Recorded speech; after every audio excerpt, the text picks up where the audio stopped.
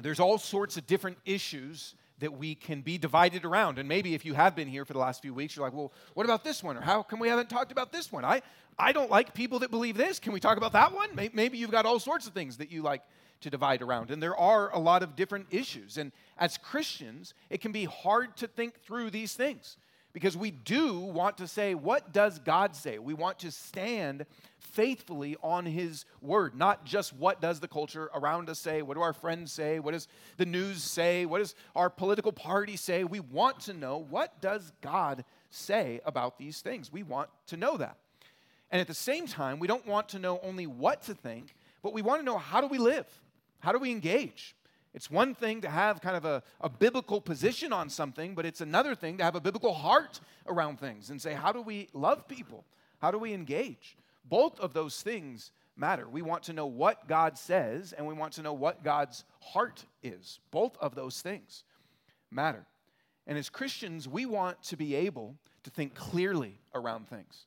We sometimes live in this tension of wanting to not hide our beliefs, to want to be courageous, to want to be bold, but also the tension of not wanting to be thought crazy, not wanting to be disliked, wanting to be compassionate to people, and we want to learn to walk in both of those things.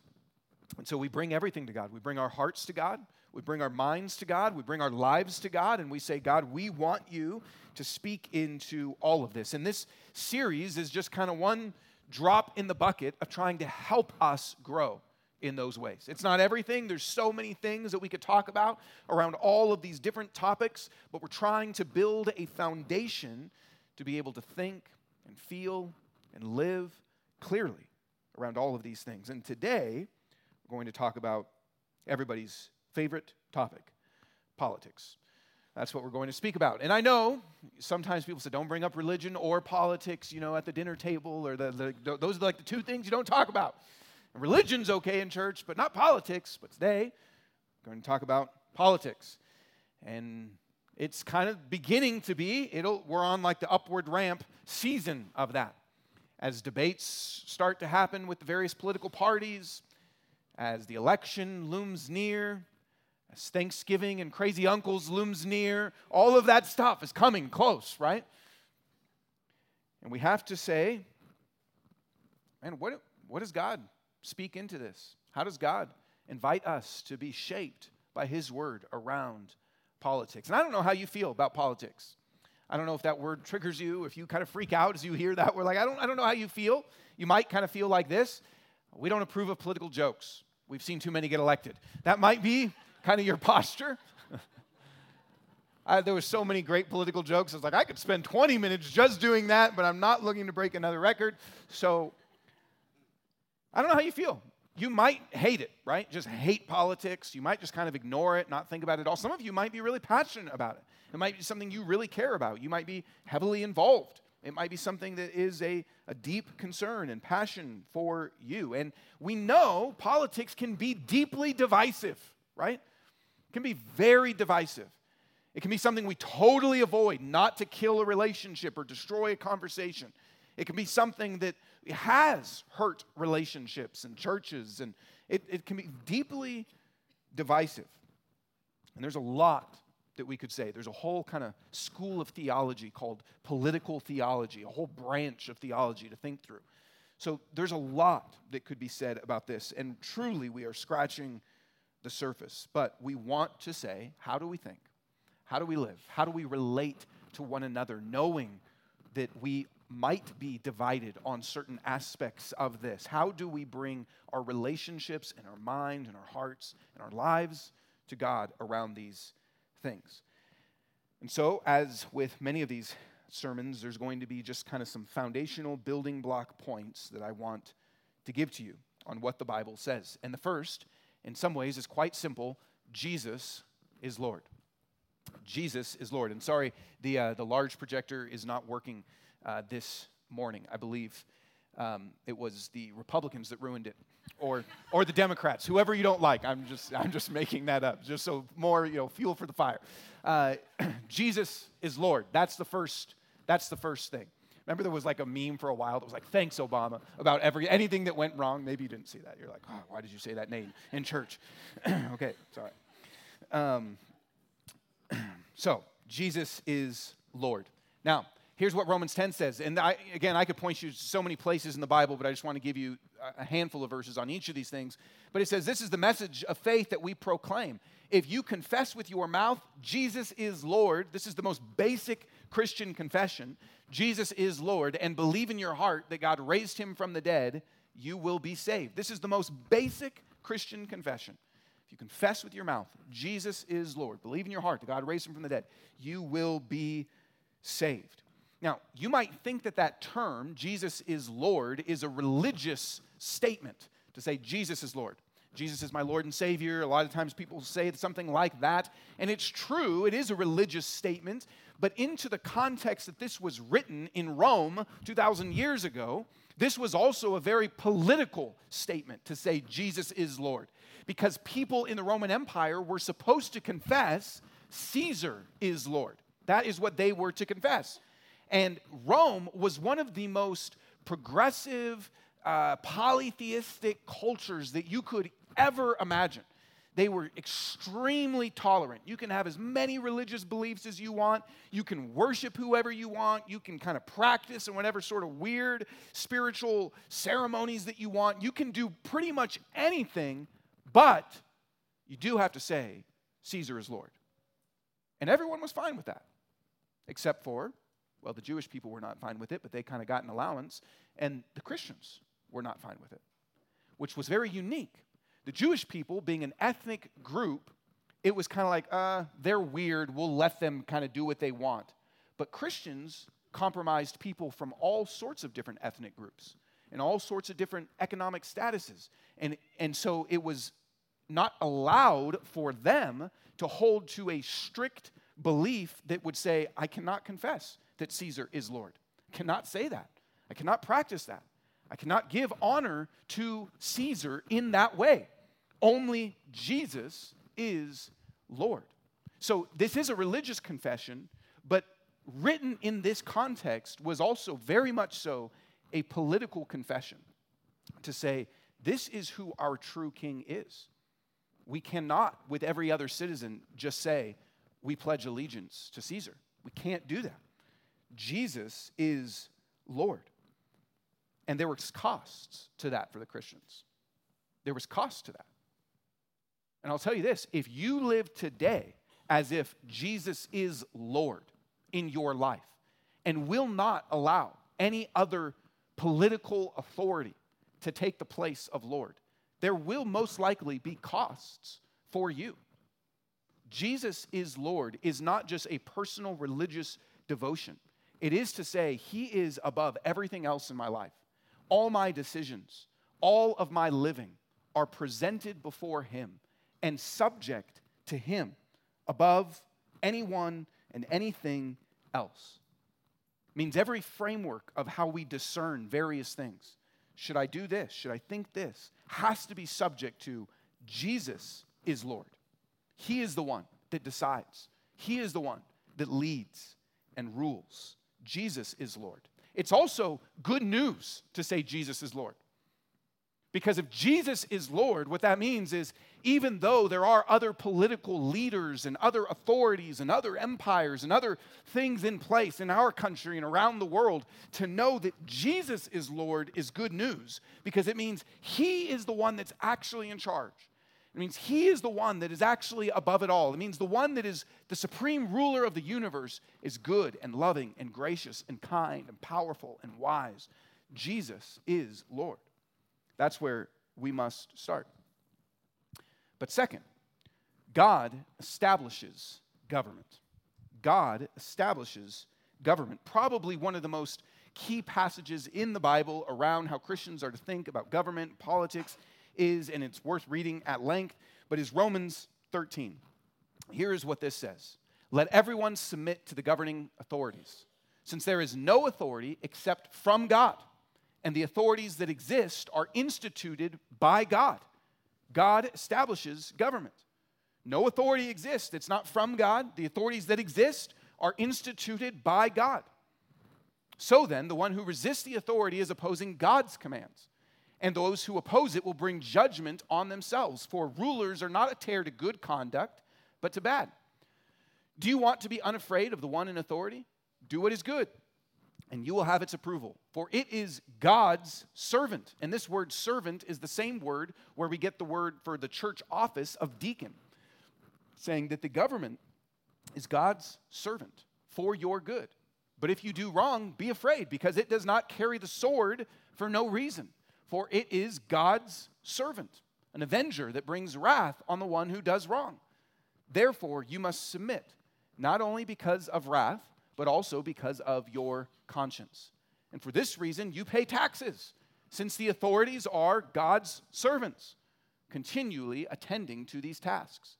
Pay your obligations to everyone, taxes to those you owe taxes, tolls to those you owe tolls, respect to those you owe respect, and honor to those you owe honor. God establishes government. Now that might shock you. I don't know how you feel about the government.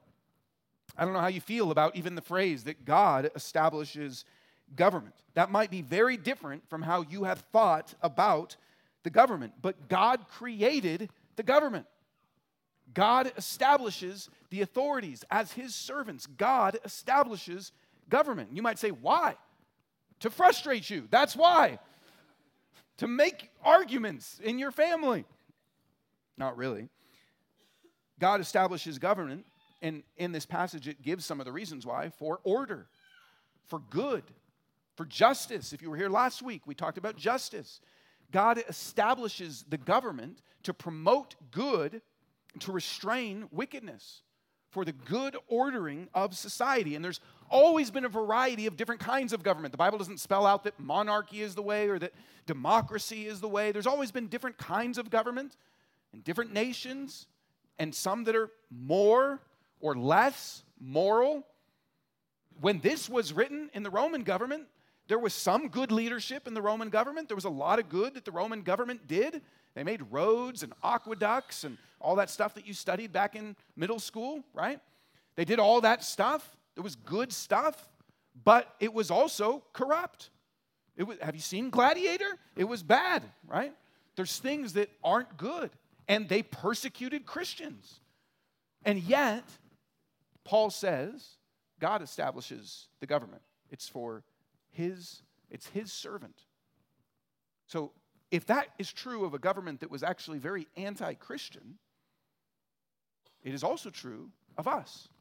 God establishes government. He works through it to promote good, restrain evil, to bring justice, to bring goodness, to bring order into society. It's a way that God is a God. We know certain things about God, right? You know that God's a God of order, that God is in control of all things, that he's loving, that he cares for people, he's a God of justice. There's things that we know about God, but those are not just attributes of God where he's just kind of sitting on his throne being like, I am really good and a God of justice, but doesn't do anything. God practically cares for the world. And so he establishes various things to bring about what he cares about and who he is. So he says, I love people. I care for people. I want the restraining of wickedness and the promotion of good and order and justice. And so I establish government to be my servant towards that end. God cares and practically brings his effects into the world. So God establishes government, which leads us to the next principle, which is that we are called to be good citizens. We're called to be good citizens. If God establishes government, then how we view ourselves as a part of whatever country, whatever state, whatever society that we find ourselves in, we are called to be good citizens. God is the one that establishes the government. We should not be people that are working in opposition to that. We are called to be good citizens. The Christian ethic is not to ignore government or what it means to be a citizen or politics. It's not to ignore that or just to think that the Christian ethic is anarchy, only Jesus is Lord, so forget all this. That's not the Christian ethic. The Christian ethic, because we understand that God establishes government, is to be good citizens, which back to Romans says, submit to the governing authorities. It means that the base level responsibility that we have to the government is to obey. We don't just drive around running through stop signs and running through red lights saying, Jesus is Lord. We don't do that, right? We submit to the governing authorities, knowing God establishes government. God establishes government. And so over and over and over again, pretty much every time that the Bible speaks about our relationship to the political authorities, it's we are to obey them. We are to submit to them. We are to honor them. Even as specific as you must, well, let me start back here. Do what is good. That's part of being a citizen, that we live good lives. Submit, not just because of wrath, but also because of your conscience. So don't just submit because you don't want to get a speeding ticket. Don't just submit because you don't want to get in trouble. That's a part of it. But also because of your conscience, meaning you are knowing who God is and that He establishes this, and out of your conscience you are obeying because it's a way that you obey God. And then even saying things like, pay your taxes. Does God care about your W-2? Does God care about your taxes? Does God care about TurboTax? Does God care about those things? Yes. Does God care about the E40 or whatever it is toll thing? Yes. Pay your taxes. Pay your tolls. Don't cheat in the carpool lane. Respect to those you owe respect. Honor to those that you owe honor. This is part of what it means to be a good citizen. This is why Paul spells these things out. This is the same thing it says in the book of 1 Peter. It's the same thing it says in Titus, that we are called to obey, to honor, to respect, to be good citizens. Do you see that as a Christian responsibility, to be a good citizen? Or does that feel very different of like, okay, I'm supposed to read my Bible and pray, probably not kill anybody, try not to steal things, just kind of obey the 10 Commandments? There we go. Well, the Bible actually says you have a political responsibility to be a good citizen. Part of that for a Christian is also to pray. Paul says this in 1 Timothy. First of all, then, I urge that petitions, prayers, intercessions, and thanksgivings be made for everyone, for kings and all those who are in authority, so that we may lead a tranquil and quiet life in all godliness and dignity. This is good, and it pleases God our Savior, who wants everyone to be saved and to come to the knowledge of the truth. Even the way we pray. How often do we pray for our government, our political leaders? Paul says, the Bible says, Peter says, over and over again, we are told that part of our Christian calling is to be good citizens because it's an act of worship. It's a way that we are saying, I trust God. I trust that He's good. I trust that His way is good. I trust that His establishment of things is good. It's a way, that's part of what Paul means when he talks about our conscience. It's a way that we say, I am actually obeying and honoring God. I'm thankful for the care that God sets up. I'm thankful for what He's doing around me. And so I obey, I pray, I respect, I honor, not just because of that person, but because of who God is. That's what even he just said when he says to pray. He says, this is good and it pleases God. It's a way that we actually worship God. And it's a way that we reflect God. Through our obedience and our respect and our care as good citizens, we are showing, here's who God is. We're reflecting Him to those around us. This is part of what it means for Christians to be salt and light where we are. This is what Peter talks about when he says to live such good lives among the pagans that though they accuse you of doing wrong, they'll see your good and glorify God. And we reflect God through being good citizens. Now, number 4. This is actually one of the most complex and I would say one of the most helpful, but man, so much I could spend an hour on this one. Different spheres of authority. There are different spheres of authority. I'm going to give you a couple places in the Bible on this, and then I'll explain this. But there's different jurisdictions would be another language. There's different jurisdictions of authority that God has established. Jesus says, my kingdom is not of this world. So Jesus has a kingdom, and He's saying it's not of this world. Said Jesus, if my kingdom were of this world, my servants would fight so that I wouldn't be handed over to the Jews. But as it is, this is when He's about to be crucified, my kingdom is not from here. So there's kingdom of the world and there's my kingdom, and they're not the same, Jesus says. Or, this is a famous passage in Luke 20. They come to Jesus and ask him this question: is it lawful for us to pay taxes to Caesar or not? But detecting their craftiness, he said to them, show me a denarius. This is a coin. Whose image and inscription does it have? Caesar's, they said. A coin with Caesar on the image. You can Google these coins. They still exist. Well then, he told them, give to Caesar the things that are Caesar's, and to God the things that are God's. Different spheres of authority, Jesus says. My kingdom, the kingdom of the world. Caesar, God's. Separate things, different spheres of authority, different jurisdictions. One way to think about this, and sorry this is blurry and you won't be able to see it up there, but this is from Dr. Jonathan Leeman. He's a professor, author. He kind of maps this out, saying this larger circle is God's things, which are eternal, perfectionistic justice as declared by churches, meaning, I know that's kind of weird language, but meaning God's things are the things that are eternal things. They're the things that come from his word, that are things that are, here is what God calls us to be and do and live. This is what God's word says.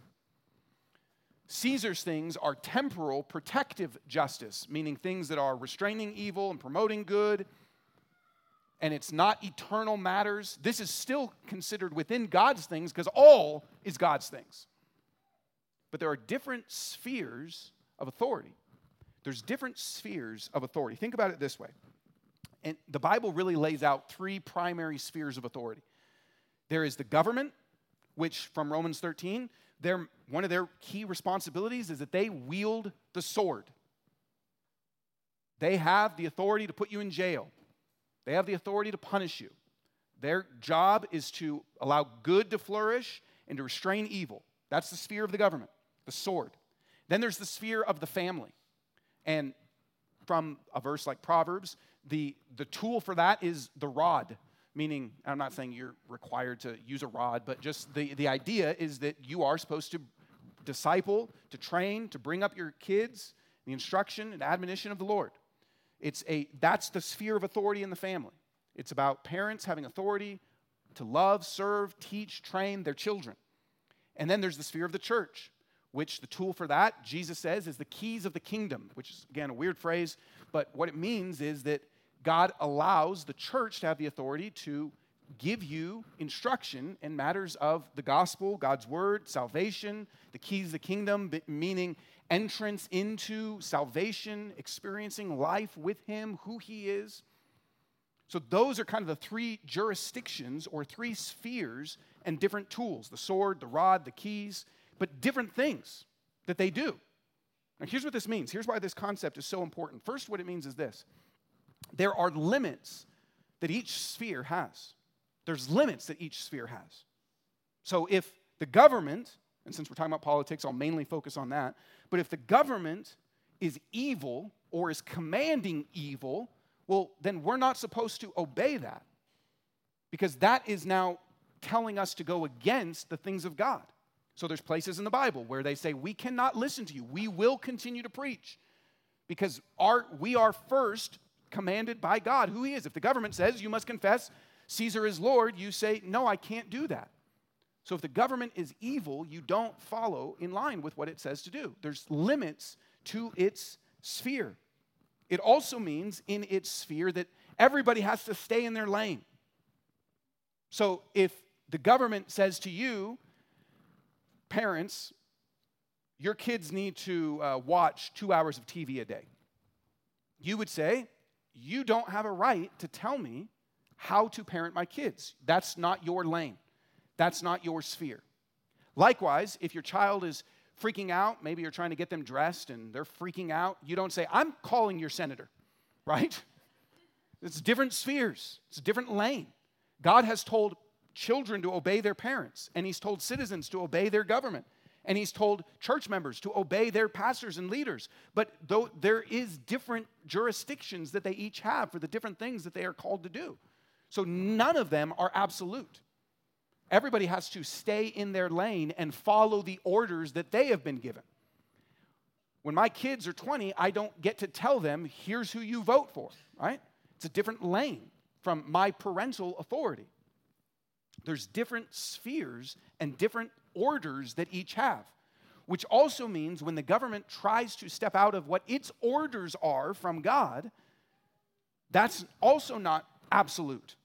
The role of the government is to restrain evil and to promote good, from Romans 13 and other verses. It doesn't give them absolute totalitarian authority. They have to follow the orders that they've been given by God, just like parents have to follow the orders they've been given by God. Just like pastors have to follow the orders they've been given by God. I can't bind your conscience and tell you who to vote for. My authority comes from showing you what God's word says, not being able to tell you, all right, parents, here's how many vegetables you have to give to your kids. Here's how many. I don't have that authority as a pastor. So everybody has to stay in their lane and follow their orders.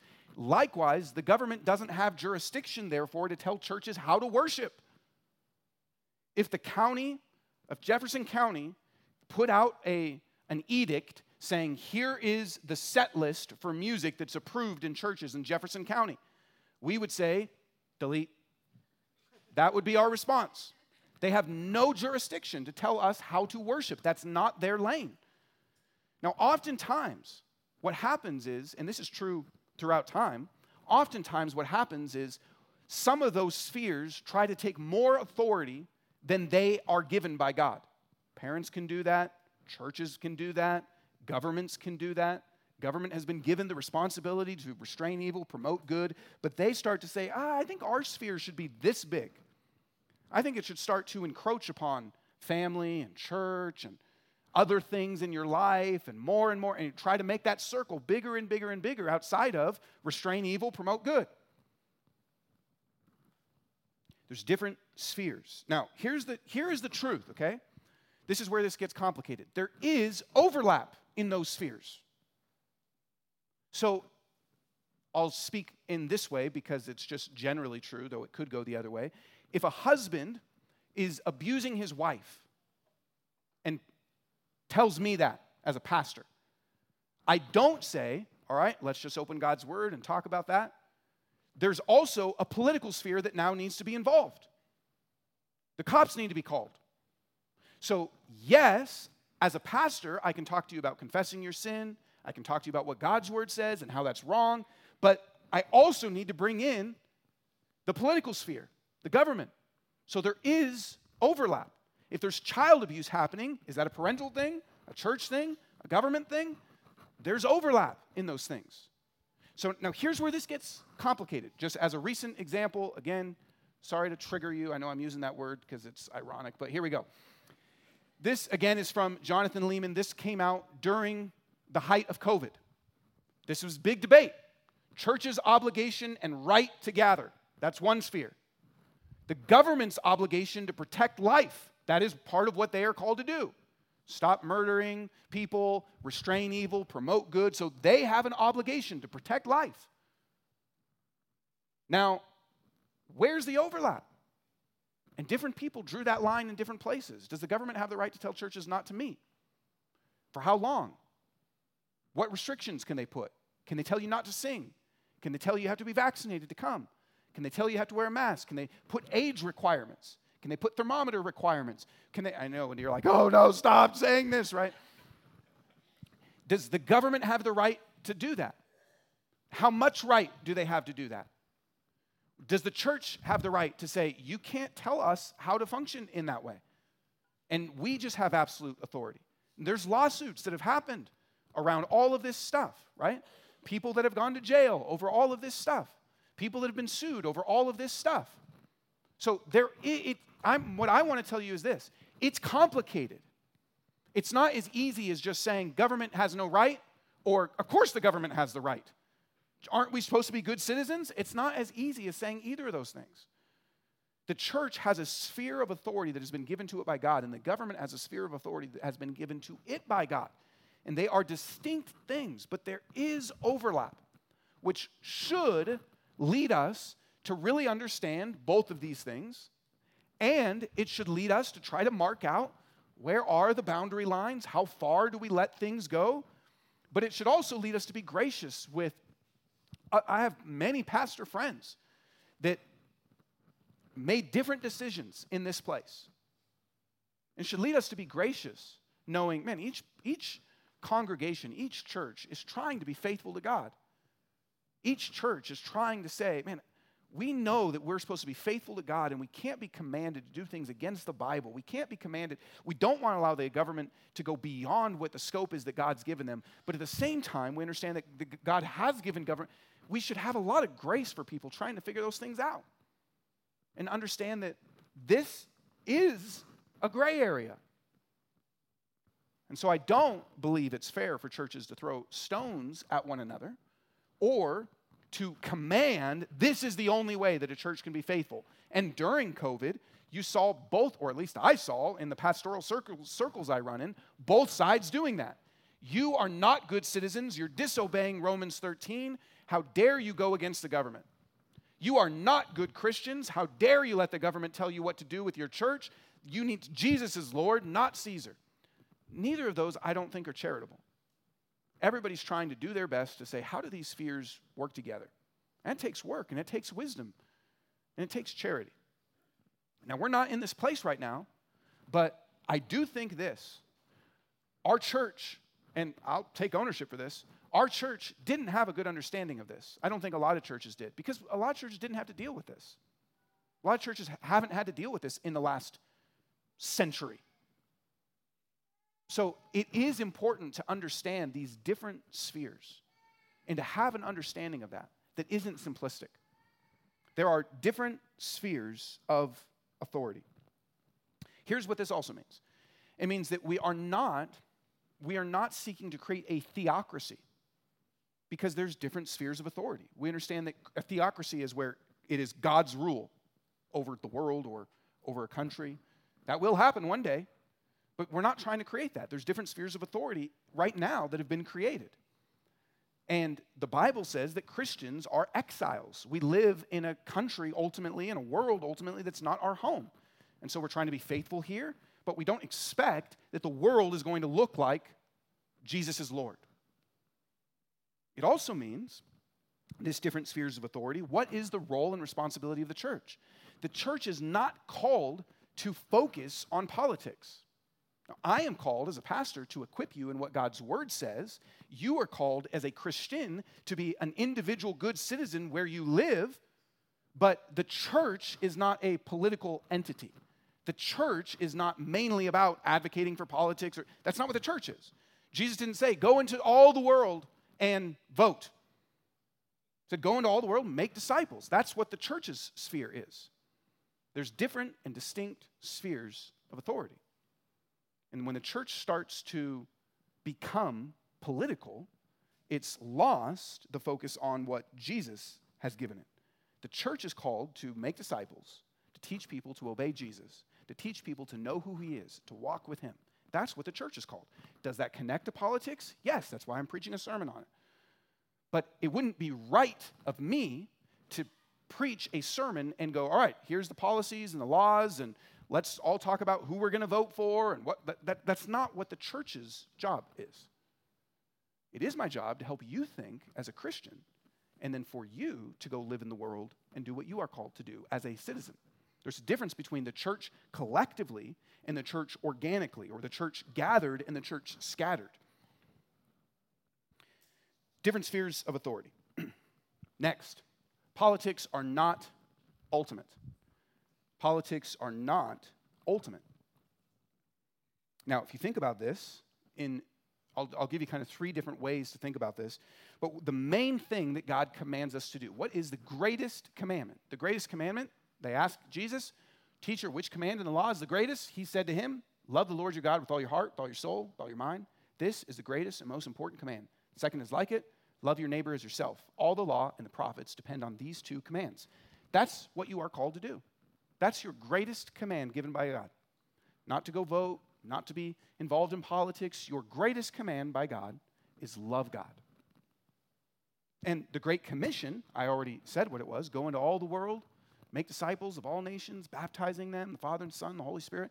That's what your mission is. Your purpose in life, according to the Bible, but summarized in the Westminster Catechism, is to glorify God, and enjoy him forever.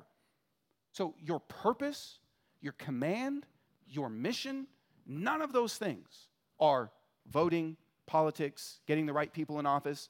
So anytime that overtakes what is ultimate, we've lost the plot. Anytime we say, my greatest command is political, we've lost the plot. It's to love God. Anytime we say, my greatest mission, we've lost it. It's to make disciples. Anytime we're thinking about our greatest purpose, no, it's to glorify God and enjoy him forever. Those are the things that are ultimate.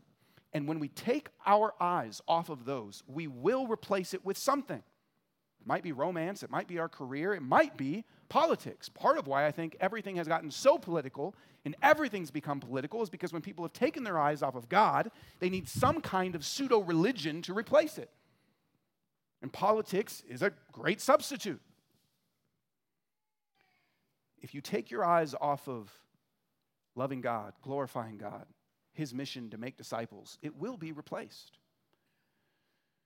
And this is true if you're not a Christian, but it's also true for Christians. I remember one time years ago, I was at a Christian conference, and the speaker talked about, and I won't mention who these people were, but it was a famous speaker, and he talked all about taking America back for God. The room stood up, standing ovation. And then the next speaker was awesome speaker, talked all about evangelism.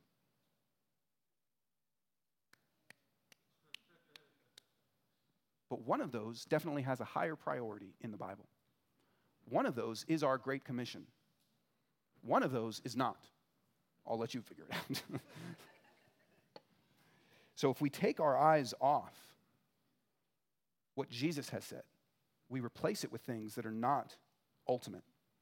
But if loving God, if our mission to make disciples, if glorifying God and enjoying him forever, if those were primary in our heart, how would that affect our politics? It would have a big change. There'd be a lot less fear around things. There'd be a lot more respect and compassion for people of different views. There'd be a lot of less concern about all the different things happening. We wouldn't freak out. It would change our approach. It would change our focus and how much priority we give to things. Because politics are not ultimate. And yet, at the same time, politics do matter.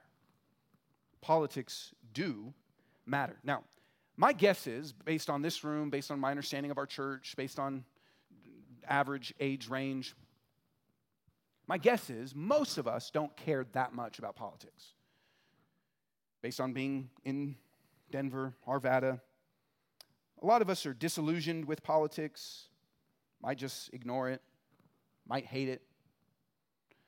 Maybe some of you have gone through different phases in your life where you really, really cared, and now you don't. I grew up very involved in politics.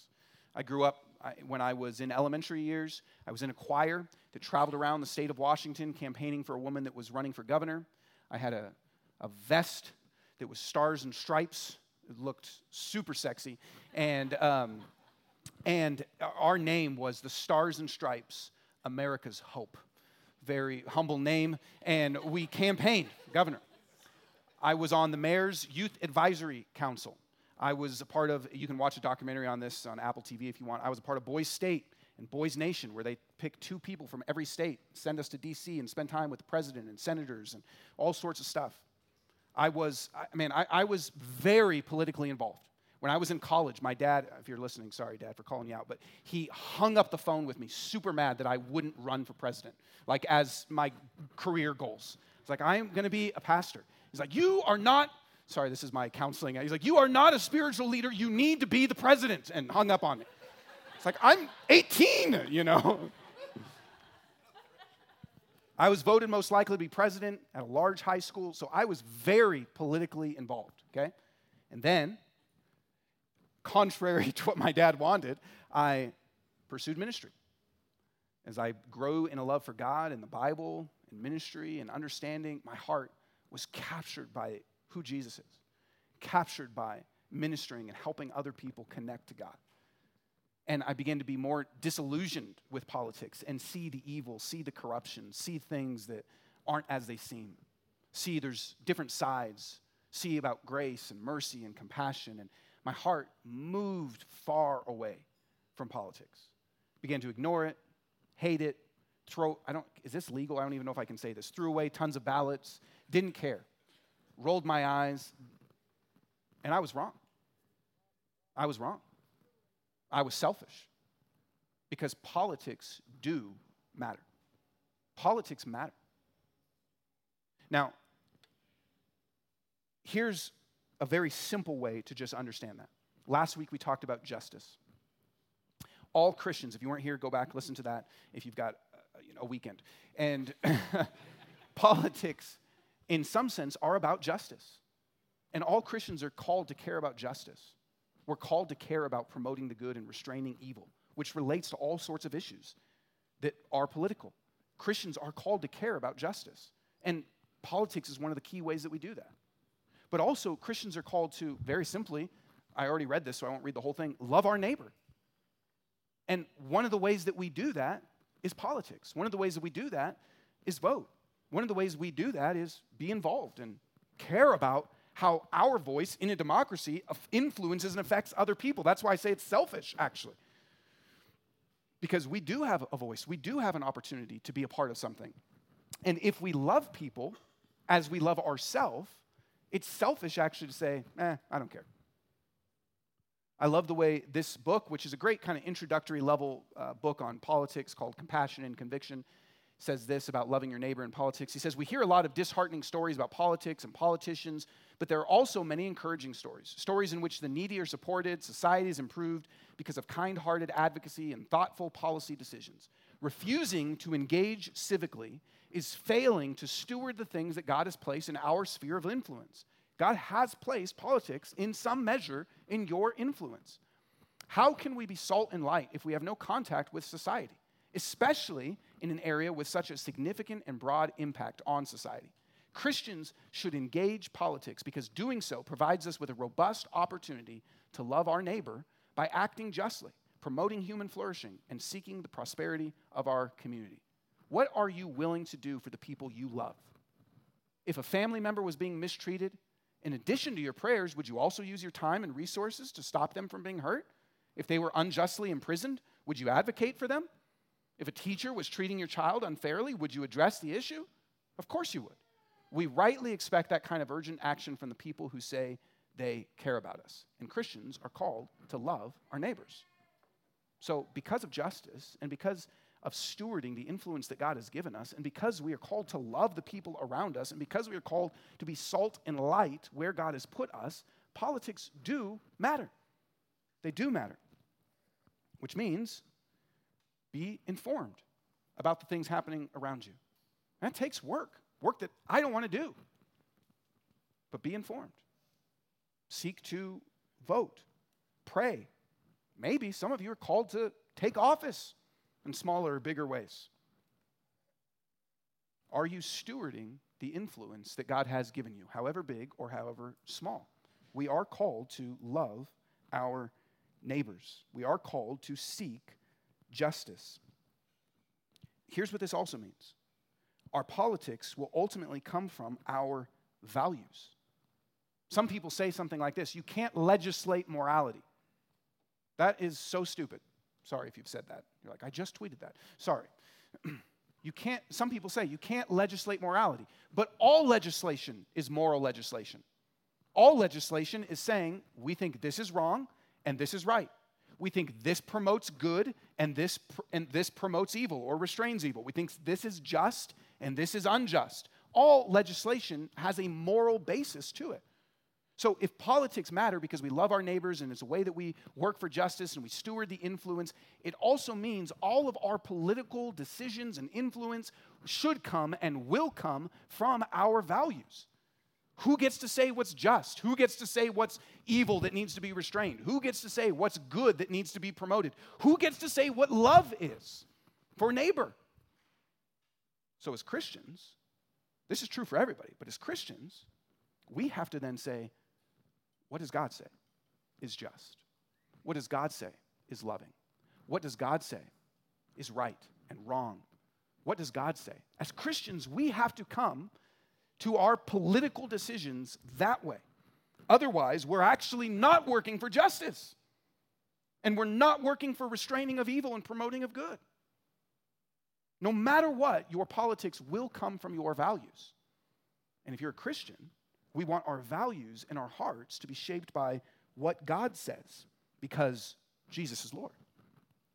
We want our values and our promotion of justice and our promotion of good and restraining it to come from what God says. That's what we want. So what is forming you? Is it the news? Is it just popular opinion? Is it specific political pundits? YouTube videos? What's forming your opinions around things? What's forming your promotion of justice and all those things that we've talked? What's forming it? One of the best things you can do as a Christian, if you believe that politics matter, is to read your Bible and come to church. Because your heart and mind need to be shaped by what God says. Do you love what God loves and hate what God hates?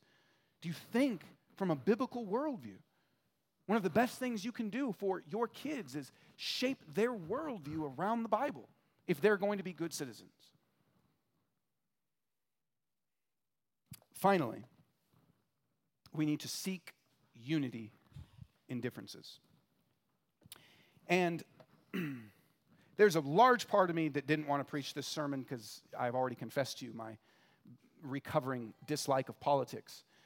But if I wanted to preach any part of it, it was this part.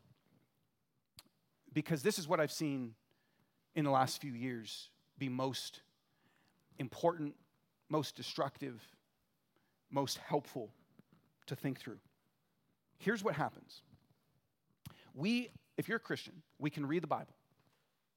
And we can say, okay, I'm called to work for justice. I see what God says is good and what God says is bad. I see that people are made in the image of God. I see the way that God presents a vision of reality, and I want change. I want to love my neighbor.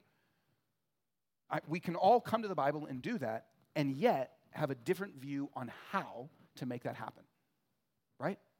We can all agree in principle with certain things that the Bible says are moral. We can agree that God calls us to be involved, and yet the how of it, we can disagree on. The Bible doesn't lay out all the different specifics of what should tax law look like. I used to live in Oregon, no sales tax. Used to live in Washington, cross the border into Oregon to buy things, right? So does the Bible say, should you have sales tax or no sales tax? Does the Bible say how many Supreme Court justices there should be and how long their terms should be, if they should be for life or 2 years? Or does the Bible say how long a president's term should be? Does the Bible say we should reintroduce wolves to Colorado? This was a few years ago. Remember monitoring this with my kids because we go on a lot of hikes and we're like, oh, please don't let the wolves be reintroduced to Colorado. So does the Bible say on those things? Does the Bible tell us exactly what our gun laws should be? Exactly what our border laws and immigration laws should be? Does the Bible say if they should put a stupid bike lane in my neighborhood that takes up all the parking spots? Does the Bible say? Yes, on that one, it does. It is not loving to this neighbor. So if you have whiteout, come meet me on my street. Does the Bible say? Sorry if you're a biker. Sorry, because that's a stupid thing to do. No, I'm just joking. I'm joking. I'm totally joking. I used to have a bike when I was a kid. Okay. The Bible doesn't tell us all those things, right? The Bible doesn't specify all those things. So we can, as Christians, come to the Bible and say, we agree we're supposed to be involved. We agree we're supposed to love our neighbors. We agree even on the things that we're not supposed to murder. We agree even on the stuff. There should be justice and there should be care for people in need. We agree. But how? There's a lot of difference. There is a lot of difference, which means that we should expect that the person sitting next to you, in the aisle sitting next to you, in the row sitting next, we should expect there's going to be differing views. We should expect that to be the case. And not just expect it, but welcome it. We should welcome it, knowing there's not one way. Again, from Jonathan Lehman, I love this little graph that he has, that there's certain biblical theological principles that lead to a straight line judgment, and in some sense, this should be, the whole church believes this. You don't murder. So let's vote for not murdering people. There's certain things that are very clear and very obvious The Bible says this. Therefore, this is what our position should be. Therefore, this is what, and it doesn't mean like you can't be a member of a church if you don't agree, but this is what our church agrees with and believes. There's certain doctrinal things. There's certain things that I've already preached on abortion and certain things that we should just say, this is what the Bible says. This is a straight line judgment. This is what Christians should believe. And there's other things where there's all sorts of different ways to get to the same thing. All sorts of different ways to think about caring for the needy and ways to think about how taxes, Romans says pay your taxes. What kind of taxes? How much taxes? What do you vote for? Who gets taxed? Who does? All sorts of different judgments. And there should be a lot of Christian freedom that we have in that. To say, you believe what you believe, I believe what I believe, we're both trying to be faithful to Jesus being Lord, that's okay. There's all sorts of things that fall in line like this. Now this is so important because especially during COVID, and I think this is the only time I've ever heard that was kind of those 3 years that were really heightened around all that stuff. I'm sure in other seasons and other places people have said things like this. But at least in the history of our church, I'd never heard this kind of stuff until those years where people said, I just want to be around people that think the same way that I think. And I have to tell you, that is wicked. That is not the church and not the gospel. So I understand that, yeah, we all want to be around in some way. It's comfortable to be around people that all think the way we think, sure. But that's not God's vision for the church. Even Jesus' disciples, do you know, by the way? There was Simon the Zealot, which was basically a terrorist that wanted to bomb Rome and take back Jerusalem for the Jews. That was his name. If your name is Caleb the Zealot, hi, I'm Caleb the terrorist. Oh, and what do you do? Well, it's kind of in the name, There was him, and then there was Matthew, who was a tax collector for Rome. Now, he probably left that tax collecting profession, but he didn't become Matthew the Zealot. He probably still had his political convictions and personality bent towards certain things. And Jesus said, I want you both to be my disciples.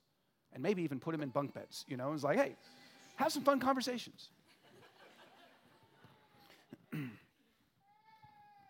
We should seek unity in our differences. Some of you have felt the pain of this in your family, relationships, people that won't talk to you, relationships that have broken. Some of you have felt that. I have. And it's hard. And God presents to us a totally different vision. And I want to show you this quick case study, and I will be done, okay? That means I got 30 more minutes. That's what pastors say, okay? So there's a quick case study in Romans 14. Again, it's worth reading the whole chapter later. And it's about eating meat or vegetables. There's a debate that was happening in the church. Are we allowed to eat meat? Are we allowed to eat vegetables? And I can't give you all the different context of all that stuff, but there's some principles in there where there's some disagreements that people in the same church that are Christians, that love Jesus, that say Jesus is Lord, they're having a debate about some stuff. And Paul writes to them and says, okay, here's how you live this out. And he says, welcome anyone who is weak in faith, but don't argue about disputed matters. Meaning there's jagged line things. There's things that we can disagree on. Don't argue about things that are disputed matters. You want to argue about the Bible and the Trinity and if Jesus is God? Okay, argue. Those things matter. But don't argue about disputed matters. It's not worth it. Good Christians can have different views on different things. Don't argue about disputed matters. One person believes he may eat anything, while one who is weak eats only vegetables. So Paul has a position. Okay? My kids quote this to me all the time. No. Eat your broccoli. One who is weak eats only vegetables, Paul has a position, but he's still saying, look, I understand that there's a dispute, and don't argue about these things. One who eats must not look down on one who does not eat, and one who does not eat must not judge one who does, because God has accepted him. So it's not even just don't argue about these things. Your heart shouldn't be in a position where you're looking down on people. Your heart shouldn't be in a position where you think, I'm so much better than them. How could they even have such a stupid position? Haven't they done their research? Haven't they read this thing? Haven't they read the study? How could they be so dumb? We shouldn't look down on people. It means we should have a charitable heart towards people. It means we should be gracious and understanding of people. If you're not looking down, the opposite of that is, I understand where you're coming from. I might disagree with you, but to not look down is, okay, I get it. I understand. This is a totally different heart from, just be in a vegetable church or just be in a meat church. Don't look down. Don't judge. But you, skipping forward a little bit, why do you judge your brother or sister? Or you, why do you despise your brother or sister? For we will all stand before the judgment seat of God. And then he begins to close Romans 14 after some more stuff around this. But with these principles, he says, so then, let us pursue what promotes peace and what builds up one another. So you should be actively seeking to build peace with each other. Not disagreement, not argument, not judgment, not disdain, not how could they think this, not separation, but what promotes peace. And then he even says this, whatever you believe about these things, keep between yourself and God. That is such a wise statement that many of us would do well in the coming year and a half to think about. It doesn't mean you can't ever share your political opinion, but there is a time to just say, you know what, I believe these things, and I don't need to just bark about them to everybody. I believe these things, but you know what matters more than me getting my point across, making sure everyone knows where I stand? You know what matters more? Promoting peace, building people up, unity, love. You know what matters more? That. I can operate in my conscience and believe these things, but I don't have to fight about them. I don't have to seek to create. Man, I can't believe that they would think that. I remember, again, during COVID, people on both sides that would say to me, can I come to this church? Such a sad thing to say. Am I going to be welcome in this church since I believe this more liberal-leaning view or this more conservative-leaning view? Man, so sad. Said to both, yes, you can be. But if in our heart the belief is, how stupid, I judge those people, I look down on those people, that tears apart peace, unity, and love in differences. If we are dividing over disputable things, if we feel like we have to convince everybody of our opinion, if we can't fathom how someone could come to a different position, we are wrong. We need to remember God is the judge. That's part of what Paul says. God's the judge. And we need to remember God accepts that person.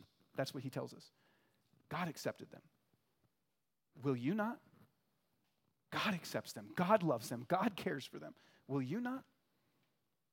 And we need to remember they are a brother and sister. This is my family.